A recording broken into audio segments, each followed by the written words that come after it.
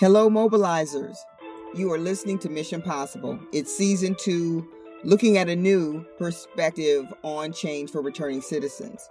I'm Sheila Murphy, Chief Mobilizer for Mission to Mobilization, focused on changing the way you see our 4.5 million returning citizens, the collateral consequences they face, and the 13th Amendment that is at its root. I call it a life sentence. This mission is possible, and you are a part of the change. This season, professionals, employees, and family members are speaking up and out about a community of second chancers.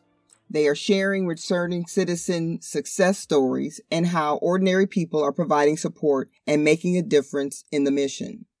Whether you are imprisoned physically or in your mind, later, certified health and well-being coach and author Nate Battle gives strategies for healthy living amidst our very challenging obstacles. Today, I'm excited to bring to the show someone I would call a friend. With a robust career and over 29 years in the heart of social work, my guest has helped individuals manage family stress, tragedy, change, and transition. What I most respect about today's professional voice is her ability to balance compassion with correction and truth with transparency. Tracy Edwards is a supervisory resource development specialist, which paraphrase means she knows a lot about helping people. I'm sitting down with Tracy because I believe her insight is valuable and her perception and perspective may incentivize one more listener to think differently about where they may influence change in their network. Please welcome Ms. Tracy Edwards. Tracy, thank you for joining the show. Definitely is my pleasure. Thank you for having me. You're welcome. You're welcome. Okay, let's jump right in. I want to get started. Please tell our audience what you do and a brief overview of an average workday for you. So I'm a social worker by profession. I currently work in the child welfare arena. I've worked with families who have had children who were abused or neglected. And currently I work with foster families who care for those children. My day is filled pretty much with problem solving, troubleshooting, and assisting families with resources, troubleshooting areas of concerns that they may have with children that they're caring for, helping them to navigate systems, helping them to be peer coaches to families who may have children who have been placed in foster care. Okay. Social work, people talk about it all the time. That is hard work. And so I really would love that. I don't think I've ever asked you why or what interests you in this type of work. Well, it was kind of happenstance, to be quite honest. When I finished high school, I was trying to figure out what it is that I was going to do with my life. Somewhere in the back of my head, I always thought that I was going to be a teacher. And somehow I got the great idea that maybe social work would be the best profession for me. And pretty ironically, I thought that I was going to go into an area of social work, not fully understanding the career path that I chose, but thought that I was going to be that person who was going to ensure that individuals did not take advantage of the system. But after getting fully engaged, I realized that there wasn't such a thing as taking advantage of a system, because what I learned was that anyone who was unfortunate enough who needed assistance at the various social service agencies that exist were at a disadvantage. And then that helped to shape and mold and weave together what I had learned throughout my entire life, coming from a family that is fully vested in helping and being a help change agent for people in the community on an informal basis. Choosing the field of social work allowed me to do the very thing that I had always observed and even participated in, but I'm doing it now on a professional level. Wow, that's awesome. It's amazing how things happen in that way. You know, Absolutely. Like you said, it's not happenstance. It really was meant to be. Right. Absolutely. I don't think at this point there probably is any other career that would have been better suited for me, because in the field of social work, I truly operate in the order of teaching. I teach regularly, whether it is directly with clients or if it is with staff who are assigned in my unit. We're always in the process of teaching and learning and teaching and learning. So, yep, it's great. That's beautiful. I love it. I see that, and I know just based on many of our conversations that you either see or provide oversight for families who are managing challenges. That's a part of what you do. And I wanted to know how you have seen previously incarcerated parents affect the lives of the children that you're serving, and then talk a little bit about some examples from what things that you've seen. Well, working with families who have incarcerated family members, and primarily where birth families have been incarcerated, it is very hard. It's hard on everyone. It's hard. Tracy, let me ask you, when you say birth families, I don't mean to interrupt you, but I just want to be clear about what you mean by that. So generally, when children are placed in foster care, they have a foster mom or dad, and then they have what we call their bio or their birth parent. That is the parent that we probably have removed the child from. And so it is their parent of origin. Okay. Thank you. Right. And so generally, when a family member, particularly a parent, has been incarcerated and their child has ended up in our system, what we find is that the issues that arise are deep and they're long. They not only affect the child, but they also affect the extended family members. One of the things that I've observed over the time that I've worked in the child welfare arena and working with families who have been incarcerated is that there is a loss that our children experience that you can't even speak to. There's no family visitation that can occur. And when it does, it is, at a facility. And, there's a lot of arrangements that have to be made so that we can be cleared to even take the child to the facility. And not only that, you have to go through the chaplain and there's just so many layers that are involved. And then once you get there, you spend more time waiting than you do actually watching the child engage with their parent, because by the time you go through those systems, the layers of security, the visit is only for 15, 20 minutes and then it's over. The aftermath of it is trying to explain to a child why their parent is incarcerated. And it sounds like a lot of isolation, that there's a lot of isolation, isolating the child from the parent.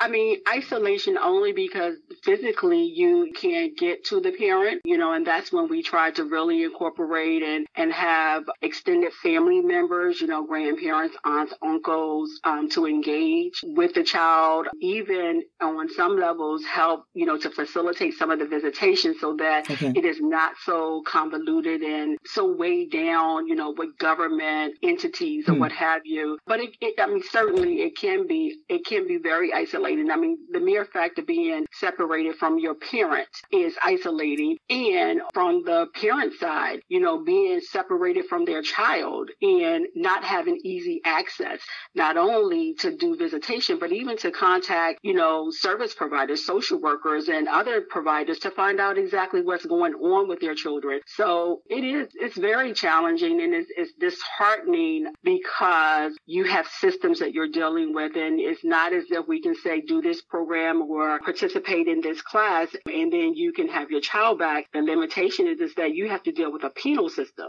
that now is dictating when you actually will have your freedom. Sure. Right. And I understand that obviously if someone is incarcerated, there are laws and rules and boundaries that surround that incarceration. I just was thinking this just briefly. Do the child or the parents have the ability to write letters? Yeah, they do. And it is case by case. It depends on, interestingly enough, if the parent is incarcerated because they were the person who did harm to the child, that puts a whole nother spin on it. Sure. There are, what we call guardian ad litem who determine what level of contact or make representations to the court about what level of contact the child should have. We go through a battery of tests, psychological, psychiatric testing, not just because the parent has been incarcerated, but because the child has experienced abuse or neglect. And so it's compounded when we have those kind of experiences with, a parent being incarcerated and that parent actually being the perpetrator. Sure.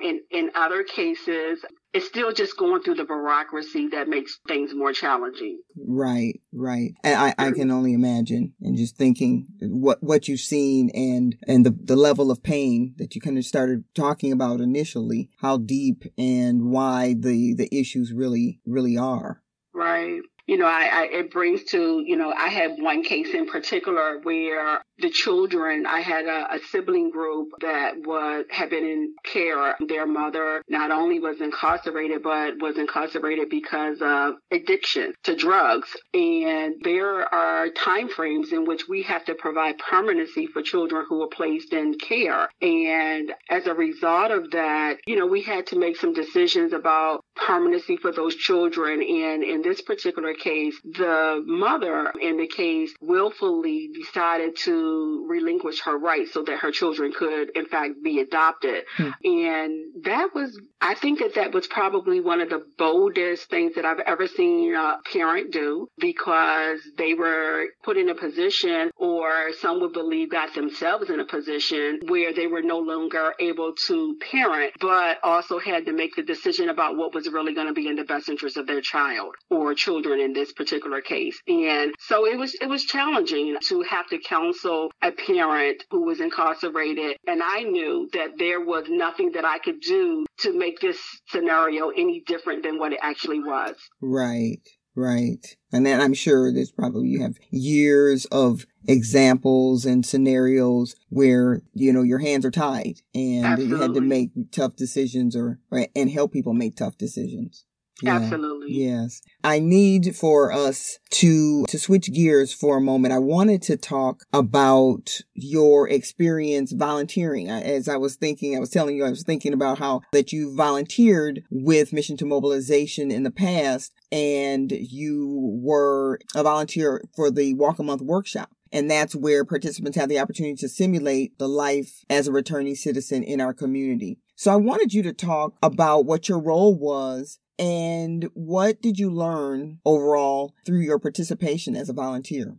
Participating in the simulation program was actually really exciting for me. Exciting in that it exposed me to a different perspective. You know that people are incarcerated. You know that there are challenges that one faces just by the mere fact that they've been incarcerated. But what I didn't quite understand until I participated in the simulation that took place was the challenges that they continue to experience even after incarceration. And it is not the big issues that they face with respect to being marginalized and discriminated against, but it is the small things like not meeting deadlines for certain services.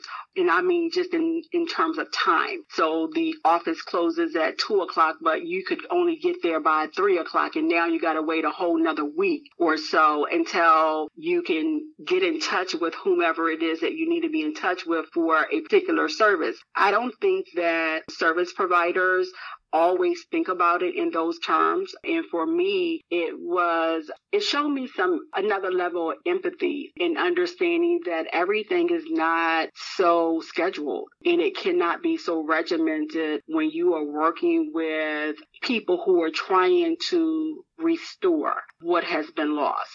There has to be a level of compassion that goes along with it. I mean, you may be there with your coat in hand and purse in hand and ready to walk out the door and someone shows up. I think that it's important for myself to be reminded and for all service providers to understand you might need to put your coat down for a second. You don't know what that might mean for that individual who is trying to rebuild and to integrate themselves back into society. Yes, it's so true. It's so true. And that empathy and compassion is critical. And thank you for bringing that perspective. And I wanted you to also mention the role that you actually played in the simulation.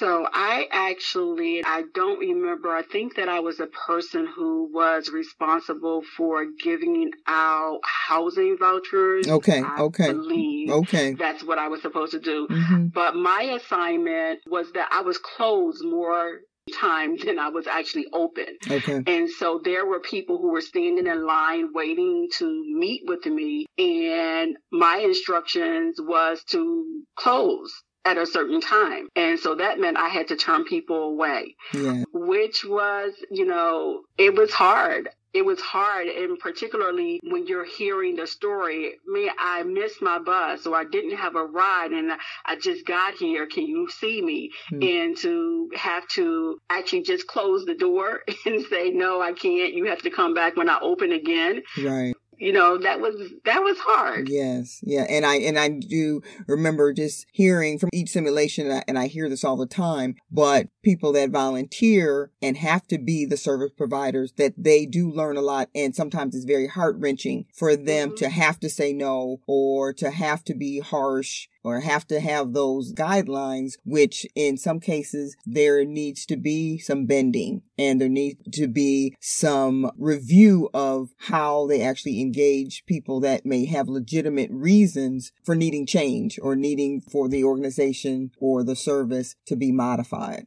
Absolutely. Mm-hmm. Absolutely. And I can't help but to think, Sheila, that rigidness does not exist. However, when we did our breakout at the simulation, there were some participants who actually had been incarcerated and had gone through some of the processes that, were demonstrated through the simulation. And unfortunately and sadly, some of them said that, it can be that cruel and it can be that hard. And so, it just helped me to understand that you do have to have compassion. If you're going to work in these kind of positions to be a help agent and a change agent, you have to have a heart to actually want to change and help. That's good. What is going on in, the life of an individual. That's good. That's really good, Tracy. Thank you. Thank you. I'd like for our audience to know what makes our guests tick. We just have a little bit of time, but I try to ask a lot of different types of questions. But I wanted you to please name one person that you believe has most inspired your life. Share a story or some kind of example or something of how that person has, and that the way that person has impacted you, how that's been demonstrated throughout your everyday living. So I would have to say that it is my mother. Okay. Joyce Harris Cotman. And I say that because my mother faced a lot of adversities. She was a teen mom. She married young. She is a survivor of domestic violence. And my mother raised 6 children by herself, put herself through school, finished high school, college, and retired as a registered nurse. Wow. And from that, what I realized is that there is not in our vocabulary that you can't. Where there is a will, there is a way, that you can make lemons out of lemonade into lemonade, and that you just push and you keep going. She still is my motivator to this day, even as she, is 80 plus years now, still working in the community, still encouraging not only me, but, the generations behind me to help and to continue to strive and to be the best that you can be. And so with that, when problems come, I'm trying to figure out what's the solution. That's awesome. That's amazing. She's just an amazing woman. Yeah, absolutely. Beautiful. So she's my hero. Yeah. Your shero, right? She's my shero. I love it. That's beautiful. Lastly, I want to ask you one more thing.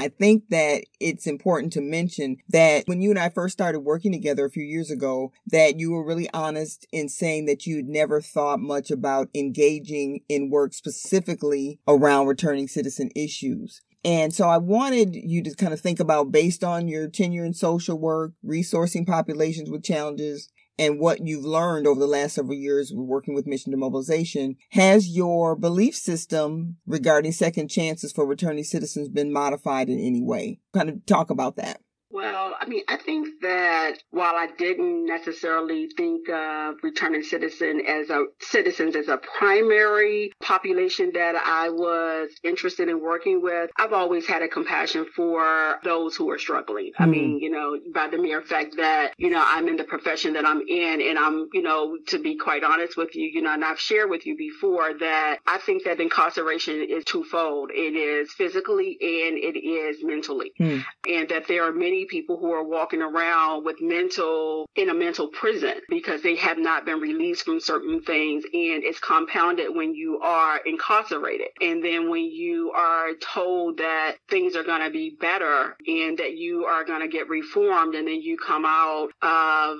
prison or jail and you find that people are trying to keep you in that same box. That has changed my mind to some degree about how I see working with those who have been incarcerated versus those who have never had that experience. Because I know that it is twofold, threefold, fourfold of what someone else is experiencing, because you're just trying to live down so many obstacles that are presented. You can't get a job. You possibly can't care for your children. You can't live in certain places. I mean, you can't vote. There are just so many obstacles that one faces, when they've been incarcerated. But on the other side, when we talk about modification of my thoughts, it's like I still believe that all things are possible, and that organizations such as yours, we can educate people better because we all have those experiences. I'll be candid. I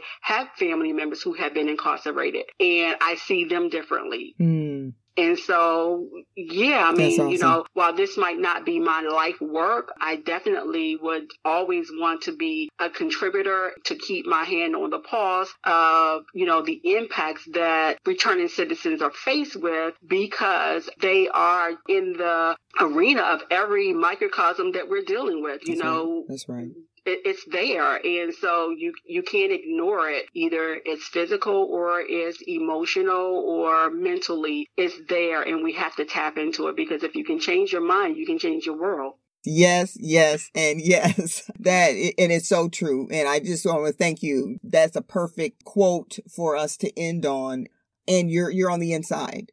And then you have a number of lenses that you're wearing, and you were candid enough to talk about how you've changed, and how some different things have been modified in your experiences. And to me, that is what I want to see happen. I believe, to the point that you made, where working with returning citizens or supporting them may not be a person's life's work, because everyone is not going to do this kind of work. But I do believe that as they learn about a number of the challenges, or what we call collateral consequences of their incarceration, that their perspective gets tweaked and there's a little bit more compassion. Maybe somebody does set their purse down. Maybe there is another conversation that is had to say, how can I better support this person, and recognize that they may need just a little extra support in the midst of what looks to be very harsh reality in their return to society. So, Tracy, thank you. Thank you so much for your time and just for your heart. It's always a pleasure for me to be able to sit down with you, and it's wonderful for me to be able to share you with our audience. Well, I thank you, and definitely keep up the excellent work. I do know that we keep plugging at it, things will change. That's it. Thank you. Well, on that note, I'm going to let you go. And so I will talk to you soon. And I just pray blessings over your life. Thank you. Okay. Bye-bye. Hey, human. Coach Nate here with today's battle plan. In life, there's going to be difficulties. We're going to face them. We have a natural tendency to respond to difficulties in a way that I'll say doesn't always benefit us. I want to talk a little bit about that. It was Rita Levi Montalcini that said, above all, don't fear difficult moments. The best comes from them. And to break that apart, starting with above all, in what it is that you do, no matter what you do, when facing a difficulty, do not fear it. Fear paralyzes, saps our creative energies, mindset, focus, ability to think. It can cause paralysis. It can stifle and prohibit us from being able to address the difficulty. So when it says above all, the last thing to do when you're facing a difficult moment is to fear it. Remain open to it. If you can get to the point where you run up against a difficulty, respond to it in a matter of, I chose this, that's embracing it, versus resisting it in fear, you have a much better chance, opportunity. You will be better suited for working through that difficulty. The second part, the best comes from them. Imagine an Olympic runner, a marathon runner, someone who's trying to accomplish a feat that they've not done before, whether it be setting a world record, whether it be moving up to the next level from the level that they're on, making a career change, asking someone out, leaving a relationship, crossing the street, leaving the house for some that are challenged with mental illness, venturing out to travel across the country. There's a long list of firsts or accomplishments that I can list. But the point is, if you can imagine any one of those, perhaps put your own in there, it's during that very last home stretch. It's when you make the decision to act. It's in the acting. That is a difficult moment, whether you're exerting yourself physically or mentally, but the good that comes from that decisive action, effort that you've put forth. It's when we're challenged. It's when we're made to feel uncomfortable where we're at. We're not happy where we're at, but we often don't change, move, correct things when we're comfortable. It's when we're made to feel uncomfortable. I call that a difficulty. Don't limit your opportunity to expand, grow, develop, become a better version of yourself by shutting down in fear once it becomes hard. Because the difficulty that you face is the gate, the opening to your new beginning, very much like a caterpillar that turns into a butterfly. The difficulty as it works its way out of that cocoon, but in doing so, it's squeezing the blood into the veins to become a beautiful butterfly that can fly. So as you go about your goals, what it is that you are looking to, wanting to, aiming to, have goals to accomplish, know that it's in those difficult moments that the good stuff comes out of. Don't give up when the going gets tough. We've heard the cliche. Don't quit. Don't falter. Don't shy away. Don't fear. You are near that race's finish line. Keep going and wring the very best out of every difficulty as the nectar for your best life. Until next time, this is Coach Nate. Live your best life on purpose now. One of my sisters shared a story with me about a 10-year-old boy whose father was locked up and mother was struggling with an addiction. This little boy, I'll call him Jason, was spiraling out of control, missing school, cursing out teachers and students, and visibly angry, basically mean-mugging the entire world. Long story short, an after-school program engaged Jason, and within one school year, he started learning how to play the violin, joined a community choir, and improved his grades and test scores. Simply remarkable. Are there adults or children of someone recently released that may need an extra hand, ride, or reference for a job or program? There's a proverb that says, "Hear, my children, the instruction of a father, and give attention to no understanding." The children of those that have been incarcerated could use a little help. I'd love for you to start with how you think about the Jasons in the world and consider how your changed perception and simple action may save someone's life. Host a Walk a Month workshop, sponsor a podcast, or increase your giving to our nonprofit organization by visiting patreon.com/free returning citizens. Get today's battle plan by visiting natebattle.com. I'm Sheila Murphy, and this is Mission Possible, helping change the way you see returning citizens. Until next time, create your battle plan and make your mission possible.